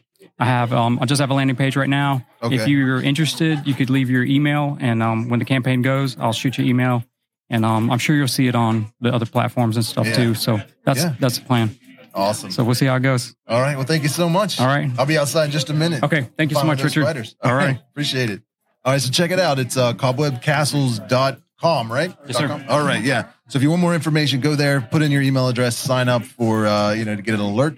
And I'm going to take another quick break. It looks like there's still over 100 of y'all hanging out, but I got some people that are wanting to shake hands and take pictures and stuff. So just enjoy the live stream, everything going on. And I think we got one more guest that will be coming on here shortly to talk about some spiders. And we are back. What's up, everybody? We still got over 100 people watching. You guys are wild. So I am here joined today by Jeremy Huff, and it says on his badge, Arachnid Empire. Yep. I don't know what's on. What does it say on my badge? Oh, it just says the Tarantula Collective. But tell everybody a little bit about who you are and how this all began for you. Sure. My name is Jeremy Huff. Originally from Toronto, Ontario. I grew up in Canada. My father was a herpetologist, so I grew up with reptiles throughout my life. And then he had one shelving rack of tarantulas. And at the time, this was late 70s, early 80s. It was a selection of about 3 different brachypelmas, some pink toes. He might have had a cobalt blue once or twice. Okay. There wasn't a lot of tarantulas available at the time. That was pretty much it. And certainly not captive bred spiders. So at about the age of 6, I begged and pleaded to get my own. Yeah. So it was, at the time, Brachypelma smithi. Who knows if it was smithi or homori. But that was my first tarantula. I was about 6 years old.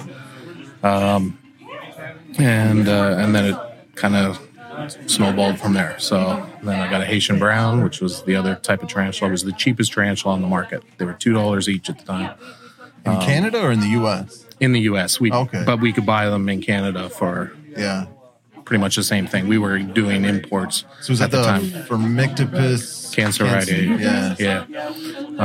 For $2. They were $2 for adults. Wow. Brachypelma smithii were $15. Avicularias were $5. Therafosa blondii was still $100. So it was, but I got a Cancerides. I was probably 9 years old. I got a Cancerides in that ended up dropping an egg sac. That was the first time I'd ever had baby tarantulas. Yeah. All these blue babies, gorgeous spiders.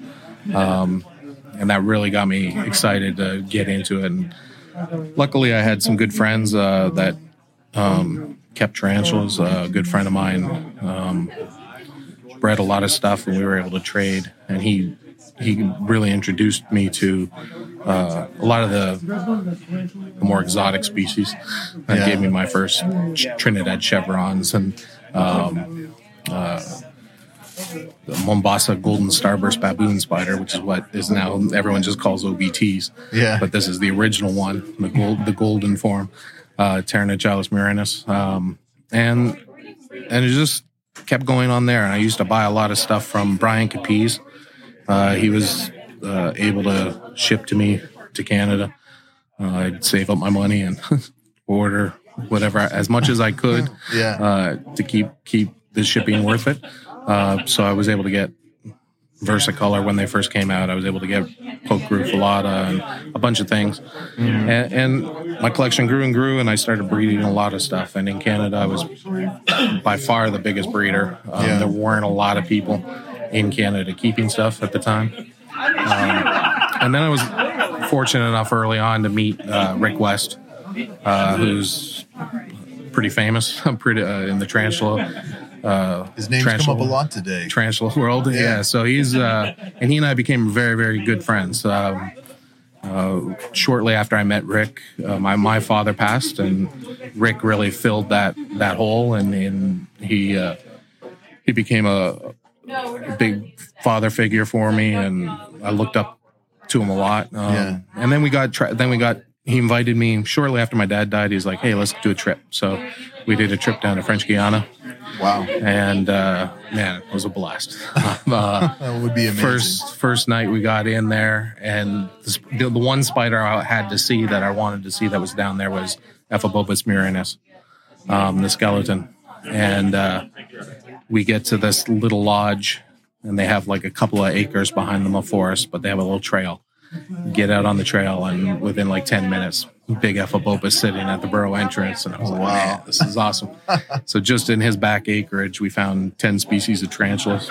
Yeah. Even Avicularia right in our bedrooms, as well as Phenutria and some other cool things. Yeah. And then Rick and I started doing a lot of trips. We went to Cameroon together. We wanted to look at, in Cameroon, the shaman use tarantulas to determine guilt or innocence for people. How do they do that? So it's really kind of interesting. They have a set of cards that are like a papyrus or a leaf with symbols. And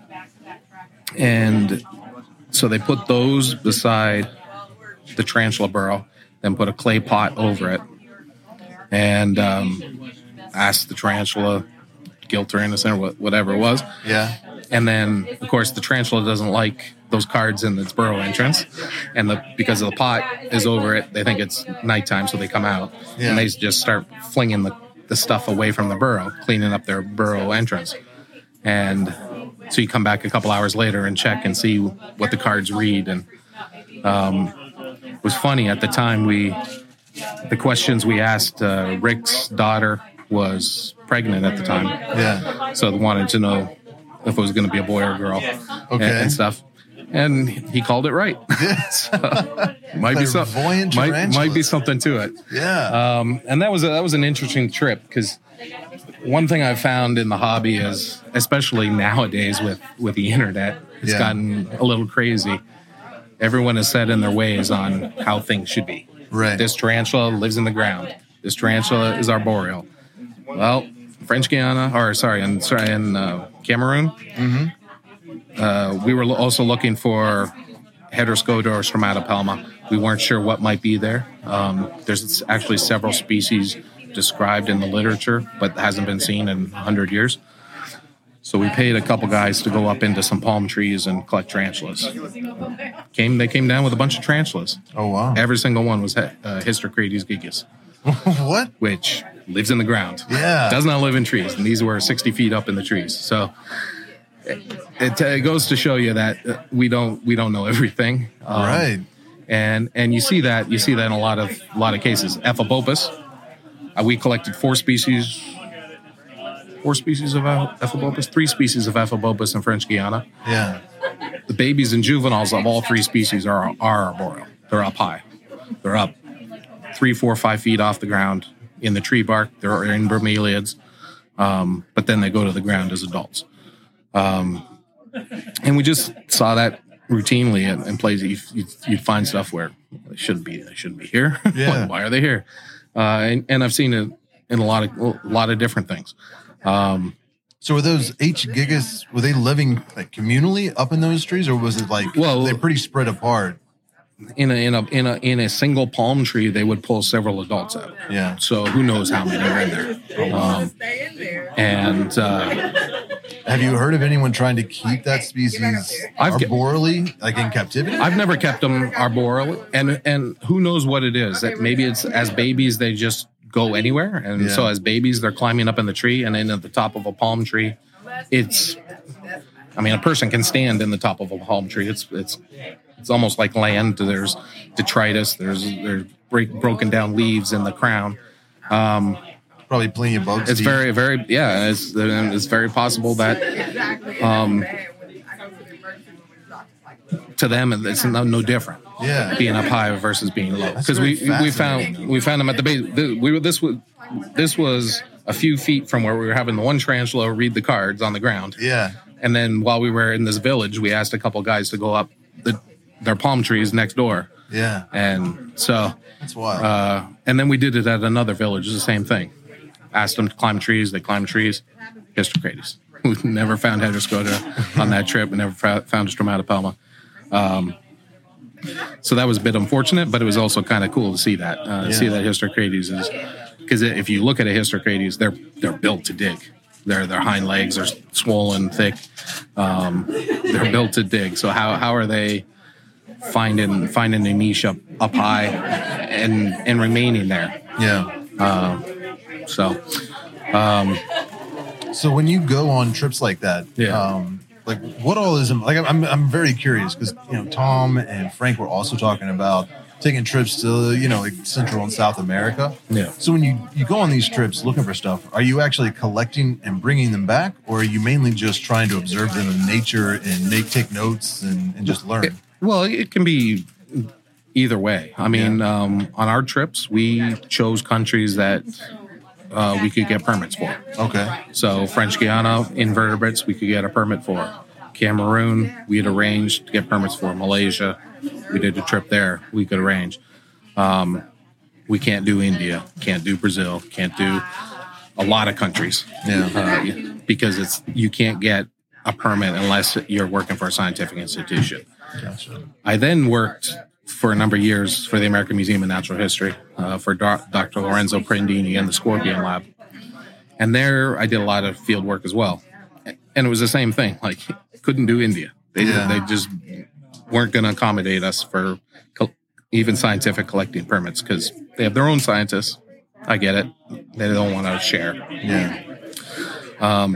But in that case, sometimes it would take months for me to get all the proper paperwork and the OKs and all the permissions. And then once you get into the country, it's almost never the way it was supposed to be. It's almost never smooth. You're killing 2 or 3 days in the capital trying to get the paperwork. And then you got to make sure you're keeping a couple days at the back end of your trip to make sure they approve everything. And that was preserving stuff. That was for the museum. We were preserving stuff. It wasn't taking any of the live stuff out. But even that it was still a hassle. Sometimes we had to combine and work with a local biologist who'd be on our papers or what have you. But they would then we would also have to deposit a certain portion of the material back at their local museum. So if we collected 1,000 scorpions, we might have to send 200 of them back to the original country which that's fine. But it's a lot of work. It's a lot of hassle. It's not like you can just go and take stuff. There are a lot of in a lot of countries, they have a lot of people guarding the areas. Really? I've had soldiers or rangers pull guns on me in a couple of countries. Because they didn't want you collecting specimens? Because I was out at night in the dark with a little flashlight where I shouldn't have been. Yeah. And other stuff going on or using a UV light, which really throws people off because they think it's like aliens or something. And the one place in the Dominican Republic, I had actually gone there during the day. Yeah. I had a friend of mine who spoke fluent Spanish.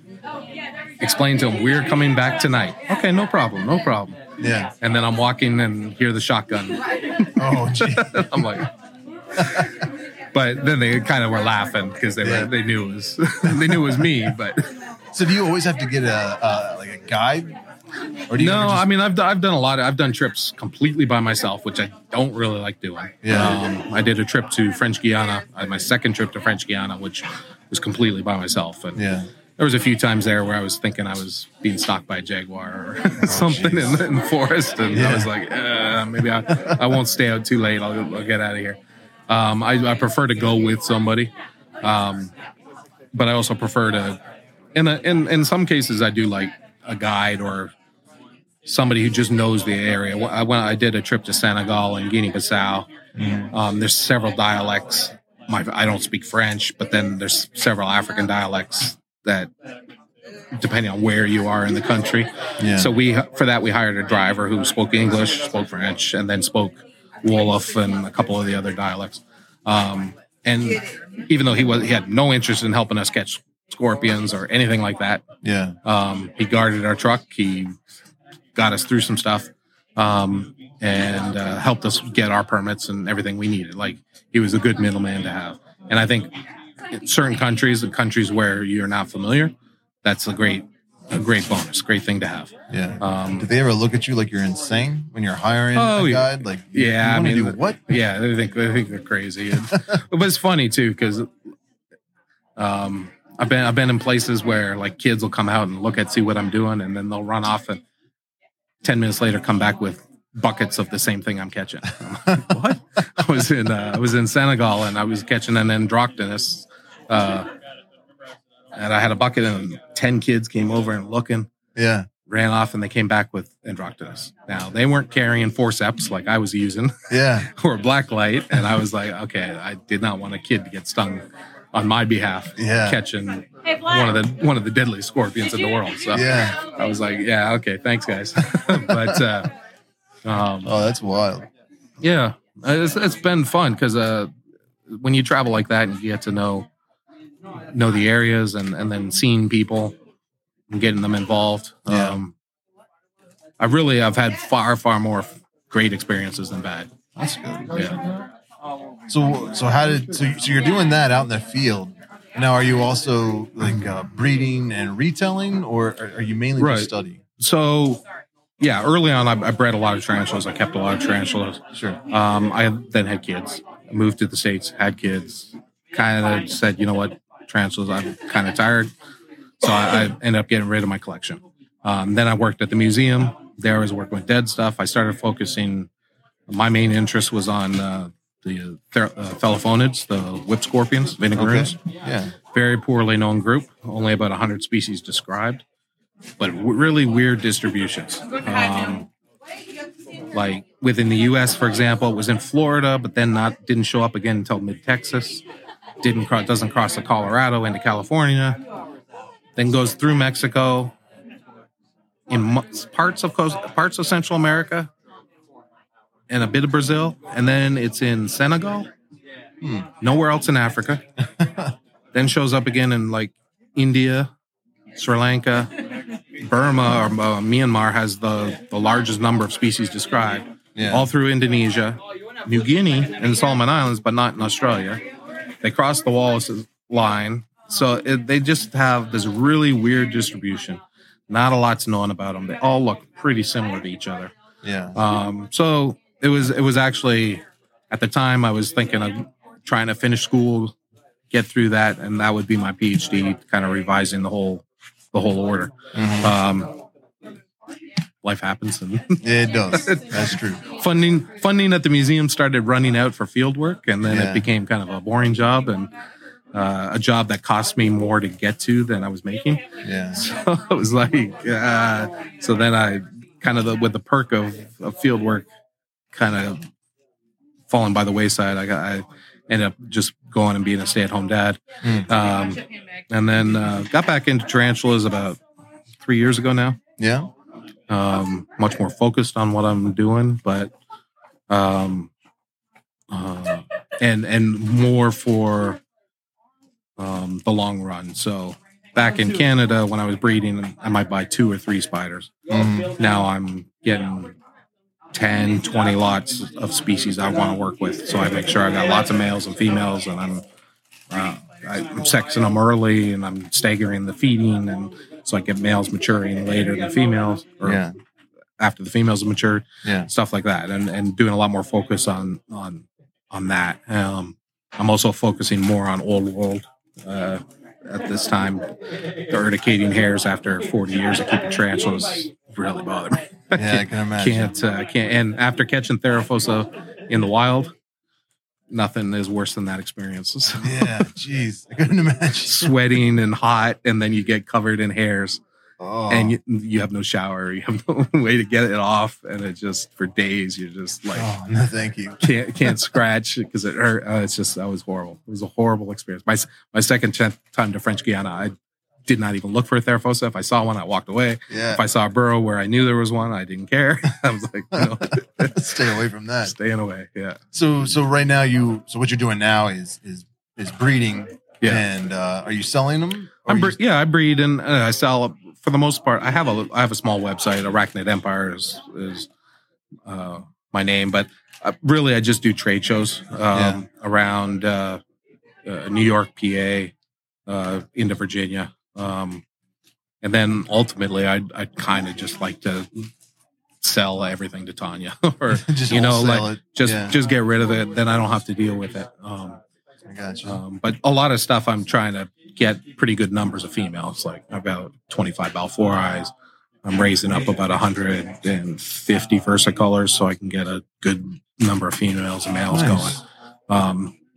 There's a few of the bread and butter species that I don't think will ever go out of style. Yeah. And people want them. And we just can't produce enough here in this country. We have to. Are you breeding any rose hairs? I actually have a guy who reached out to me and has 10 adults. Yeah. And I'm trying to connect with them to get them. Nice. So I'm got mine. I'm not incredibly patient though with slow growing stuff. Yeah. So that's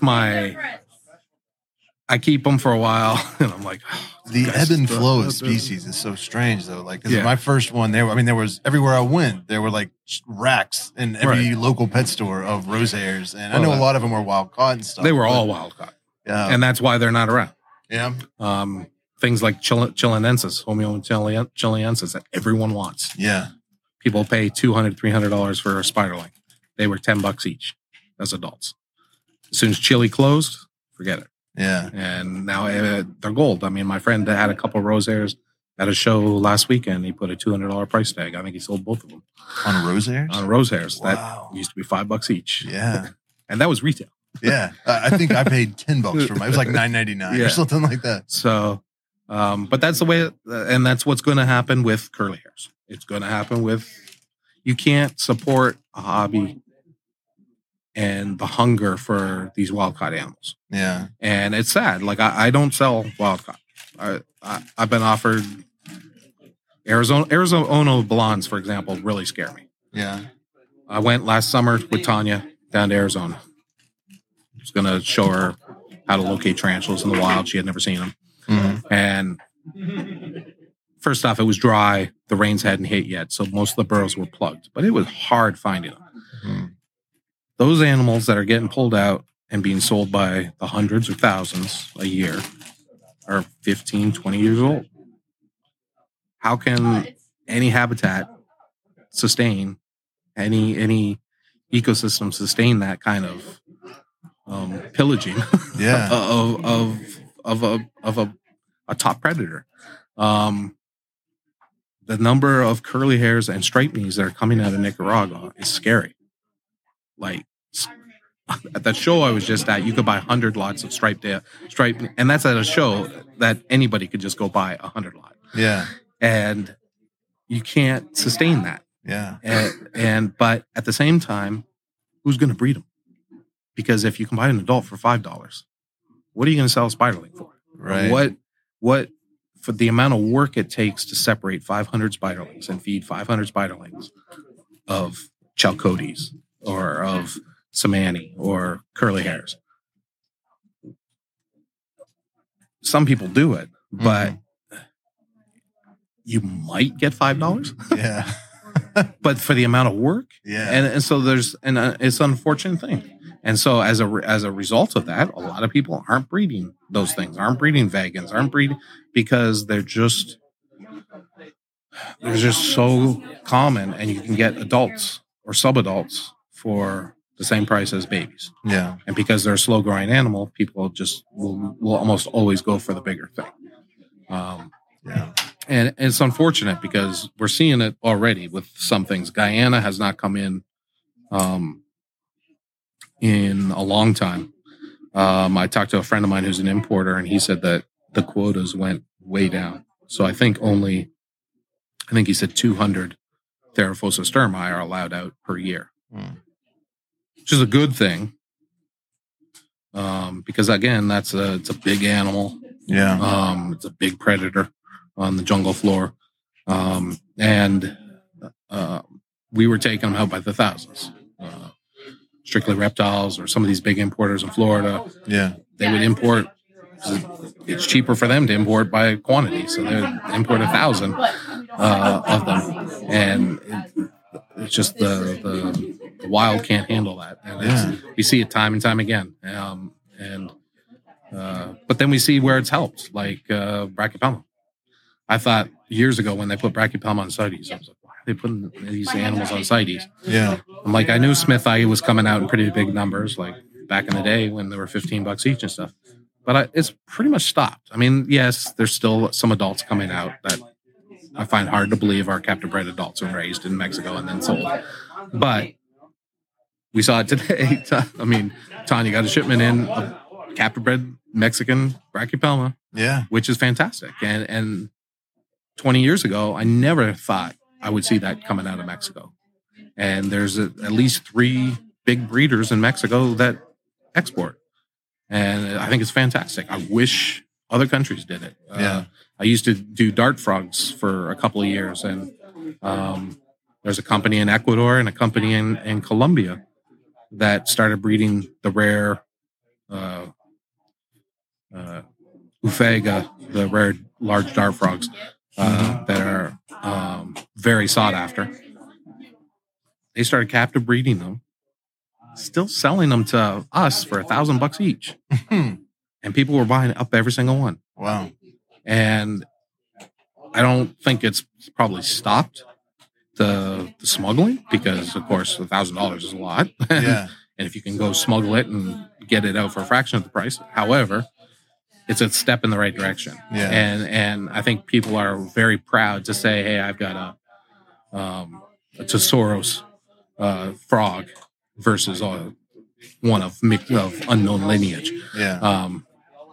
So I would love to see that happen with tarantulas. I mean, there's certainly countries that Brazil. I mean, if Brazil would ever allow that, I know they allow it for marine fish and like aquarium fish and stuff.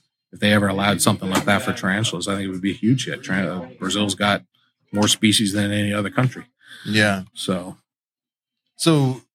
as far as like a hobbyist, one way you can help is to make sure you're only buying captive bred tarantulas. Oh, absolutely. Resist that urge to get the large, cheap. Absolutely. And this is something that I've said a few times that people don't agree with. But like, for example, at some of my shows, I will wholesale at the end of my show to some of the guys who sell a lot of wild caught stuff that kind of are just flippers. They just buy stuff. The stuff may not survive. Mm-hmm. But in my mind, I'm thinking I'd much rather see a captive bred animal die of neglect or of whatever it is, than see a wild caught animal die. So if me selling him or them 10, 15 species of captive bred stuff, then when he gets the next thing from Strictly that only has 2 species of wild caught on it, maybe he will say, "Oh, I got plenty of spiders already from Jeremy." Yeah. And so that's kind of the way I've always thought. A captive bred animal, you can't release it back into the wild. They're captive bred animal. Yeah.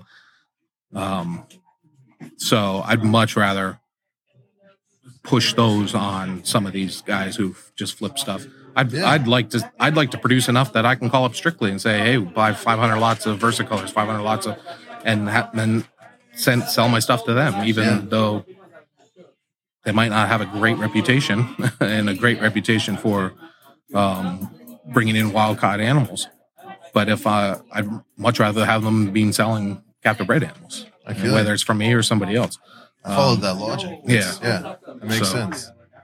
Yeah, it's been weird lately. Like, I don't know if it's just because I've been getting a lot more messages lately, but there's been multiple times curly hairs, Sommanis, and I don't remember the other species. But people are buying them at a show, bringing it home. A month later, there's an egg sac. Yeah, and they're like, "Why?" And I'm like, "Well, that's because it was probably a wild caught." Yeah. So tarantulas in the wild, they breed in the fall for the most part. Like if we take something like Sommani and stuff, they're going to breed in the fall when it's kind of the start of the dry season. That's when the males mature. They come out, they breed. The female then will dig down, be a little dormant over the winter, start fattening up. When they unplug their burrows and the rains come, that's when they're making their egg sacs. A lot of the collecting is happening during that, so they're catching them just before they produce the egg sac. So that's the other point. If they collect 1,000 curly hairs and say 100 of them drop egg sacs, 100 times 500, they have 500 eggs per egg sac. That's that many more babies that should have been in the wild. So just 5,000 babies that have been, if I did my math right. Yeah. I think that's what so 500 eggs in an egg. 50,000, right? Yes. Yeah. We'll go with your math. Because I'm not good at math. But yeah, that's pretty wild. Yeah, so it's devastating. Yeah, really. It is, and it's we can do something about it. Yeah, we can promote captive bred. We can not go after the adult pink toe, the adult curly hair, and insist on buying captive bred. Yeah. Now, that's not to say I'm not interested in wild caught myself. I still, if it's a species that if it's a species I've collected, for one, because I know I'm collecting just for me. I'm not collecting. I'm collecting 5, or I'm collecting. I can sex them in the field. like I don't need to catch every one. Right. Or if say an importer does bring in something, like not too long ago, an importer brought in some stuff from Vietnam, and I was like, that looks different. So I bought some because I wanted to know what they were. Yeah. And they look different than kind of what has always come in. So there are cases where that is the case, but we know what curly hairs are. We know what striped knees are. Yeah. They all come in with egg sacs. So there's plenty of babies available. Even at the shows I do, reptile vendors have them as freebies. Yeah. So they're out there. Just got to be patient and raise them up and get them to an adult. And And that's the joy of keeping stuff, seeing something grow and all the changes, especially some species like versicolor. It's a different color every time it chicks. Yeah. Like it's a different shade of blue as the baby is to juvenile, and then starts getting the adult coloration. Different patterns. Yeah. And it's just, they change every step of the way. That's why I like the green bottle blue so much. Yeah, exactly. Green bottle blues, hands down, if you're only keeping one tarantula, it's the tarantula half. Heck yeah. It's I agree 100%. great feeding response. They grow fast, colorful. They're always out. They silk. I mean, that's kind of what everyone wants. Yeah. There's a whole bunch of tarantulas that are common pet tarantulas that people want. To me, are pet rock. Yeah. Like Grandma's Stolopulcher is a beautiful tarantula. Doesn't do a damn thing. No. Just sit there. Yeah. Like every day, it'll be sitting in the exact same spot. So, yeah. That's very cool. So if people want to find out more about you and what you have available, what's the best way to come across your information? So my website's arachnidempire.com. Okay. Best to message me, though, because I'm not real. I get a lot of different stuff. And sometimes I only get a few, so I don't put them on the website. Yeah. And you could also Google my name. I've got some papers out there on whip scorpions and scorpions if you want. If anyone, I also have 2 tarantulas that have been named after me. So you do? Which ones? Pseudocnemus Jeremy Huffi and Trichopelma Huffi. Just got described. That one's from, first one was from Malaysia. Second one is little dwarf species from Dominican Republic. Very cool. Yeah. Congratulations. Can you say congratulations for having a species named after you? I think it's cool. I didn't know if that was the correct etiquette, but I would want. Yeah, that's exciting. I only have one of them in my collection. I need Trichopelma still. Yeah. Is it difficult to get species named after you? Yeah. Well, yes and no. I think that would be if you're a pro, like I was a pretty prolific collector at the museum. Yeah. I collected thousands of scorpions. I found several new genera, several new species. I discovered Avicularia requesti, which is now Antilliana requesti in Dominican Republic. So, I mean, I've always considered myself a very observant person and good collector. Yeah. I don't know. I just find myself really in tune when I get into the forest. I don't feel like I miss much. That's awesome. So I've been fortunate to find a lot of stuff that's new. Yeah. And it helps also going to countries that aren't well traveled. Yeah. Aren't well explored. Being in French Guiana or Senegal or Guinea-Bissau, some of these countries that people just don't go to. Yeah. Or haven't gone to for a long time to collect. Has really helped. I mean, and Dominican Republic, I've found four new species of tarantulas there, and I probably have found 3 or 4 new species of whip scorpions there. So it's an amazing country for arachnids. Unbelievable country for arachnids. Yeah. Cuba's even 10 times better from what I hear. Oh wow! Like Cuba's unbelievable. The number of species there. Yeah. But they're like in Dominican Republic, there's probably 40 species of scorpions. Yeah. And I mean, even if we look at all these Formictopus, like I was joking earlier today with Frank and Tom about it. I'm like, Formictopus to me is all one thing until somebody sits down and figures it out. Yeah. Green femur, full green, gold carapace, like all these different purple, blue. Like, yes, Dominican Republic is very diverse. There's a lot of stuff there, but it's a tiny place. You can get from any point in the country to any other point in the country within 5 hours.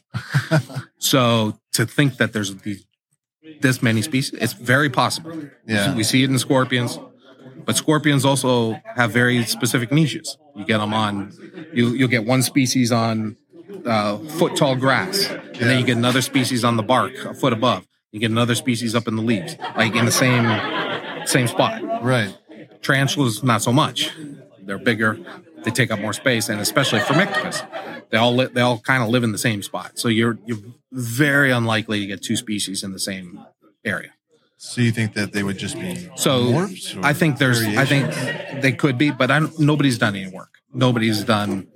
I don't know what their spermatheca look like. I haven't spent any time looking at molts or anything like that. To do, it's a species I can't really keep. I decided to get back into them, and I got a bunch. Started scratching. I was like, yeah, no more Formictimus. So I got rid of Formictimus. I got rid of all my Pamphobates, all my Theraphosa. I can't do them. Yeah. But some work needs to be done. It's very possible. Yeah. And it would follow a lot of the other stuff that we see in Dominican Republic in arachnids. Whip scorpions, amphipygids are very diverse there. And some of the other spiders are very, very diverse. Like the little trichopelmas, I found 3 species, all relatively close to each other. I didn't know what they were. I collected them for the museum, put them in there. Rogerio Pertani pulled them out to do work on it, and it turns out the 3 species I collected were 3 new species. So, so it's very interesting. More work definitely needs to be done. There are not enough good Theraphosa taxonomists. It's not taxonomy in general. Yeah, it's not. I think it's glamorous. I love it. Yeah, but museums don't. Museums aren't even hiring. Taxonomists are retiring, and they're not really. They're more interested in molecular work or something like that, which is cool. It's different, but we still don't have, especially with invertebrates, we don't have a good grasp of what we have in our for our biodiversity worldwide. I mean, it's unbelievable what you can find. And people always ask me, like, how do you find these new species? Just go look. I mean, it's open your eyes and look down. I mean, we just found a new species of leopard frog in New York City. So, wow. I mean, they're there. You just gotta look for them and find them. So, yeah, awesome. I know this is kind of a weird environment to be having a conversation and doing a podcast with all these people walking around and stuff. All right. But would you be willing to maybe do something like this in the future in a more like through Zoom or something like that, where we can talk without all the distractions? Sure, no problem. You seem like a wealth of information and experience. I'd really like to dig deeper and hear some more of your stories, if you don't mind. No problem at all. I do have one last question. You were talking about how there's a need for more taxonomists. Yeah. But there's not really openings or people hiring. There's not. It's hard. It's a hard job to find and get. So like if people listening, I know a lot of them are young and they want to kind of get into biology or arachnology, stuff like that. Like what is the career path or I think school that you take to get into I think you want obviously a biology major, entomology majors. And really get into the molecular part of it, the DNA. And then you can, once you're in. Yeah, okay. It's kind of like the mob. Huh? Once you get your tenure, then you do whatever you want. Okay. But I think like the classic taxonomists who would just go in the field and collect and describe and draw and all of that. It's not completely gone away. It's just the focus, the big money, the money for grants and stuff is around molecular. So they're just, but you can incorporate doing DNA. Yeah, you can still incorporate all of that into taxonomy. Yeah. And that's what people are doing now. So you can do that. But what I noticed at the American Museum of Natural History, like after I left, I know there was a lot of talk of bringing in people more into viruses and bacteria, which is cool, but you can't see it. You can't go into a museum and look at it. Like it's not really it's not as exciting to me as like the scorpion collection at the American Museum of Natural History. Phenomenal. It's absolutely amazing. It's just I could spend hours. I curated it. I was in charge of like rebottling it and I would just like daydream basically about stuff. And I even to this day I could go in and see a specimen that I collected and remember what the rock looked like that I found it, especially if it was something like was really cool.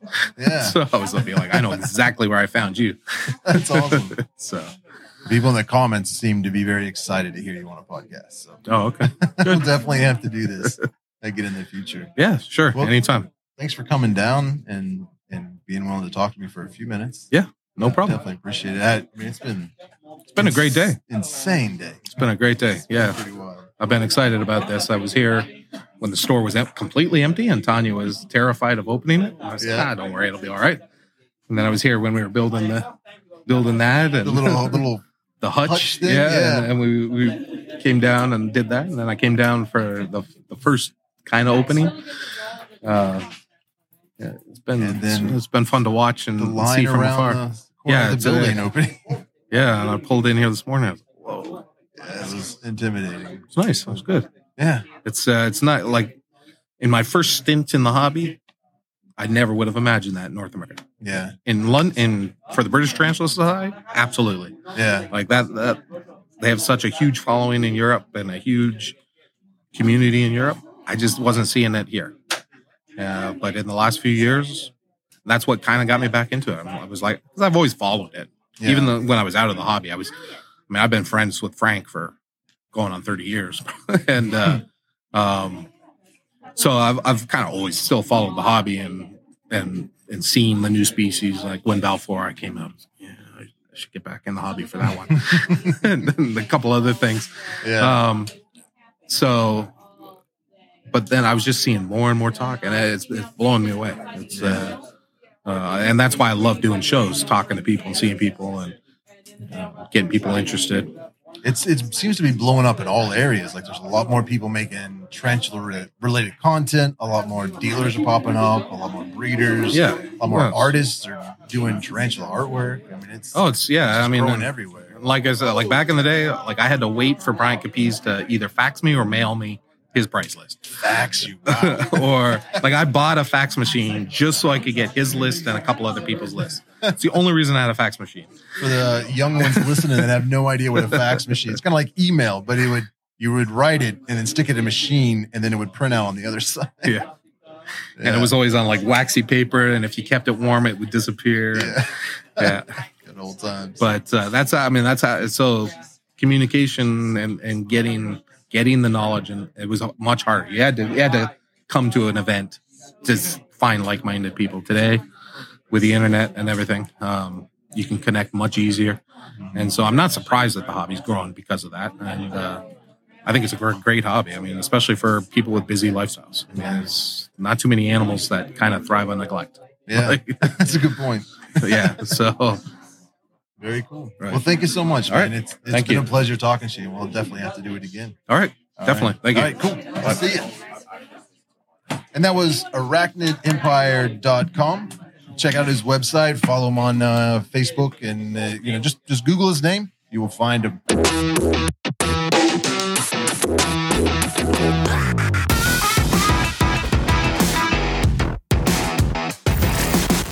Okay, this is Tanya Stewart. This is Kate Stewart. This is my wife. Not Tanya. This is Tanya's husband. He's hiding from the camera. This is Barry and Isaac. And a bunch of other people hanging out in the back there. But yes, that is Tanya's husband. This is my wife. Just kidding. Just an actor. Don't say that. People will believe you. And then way back here, where is he? There's Ryan. That's my son.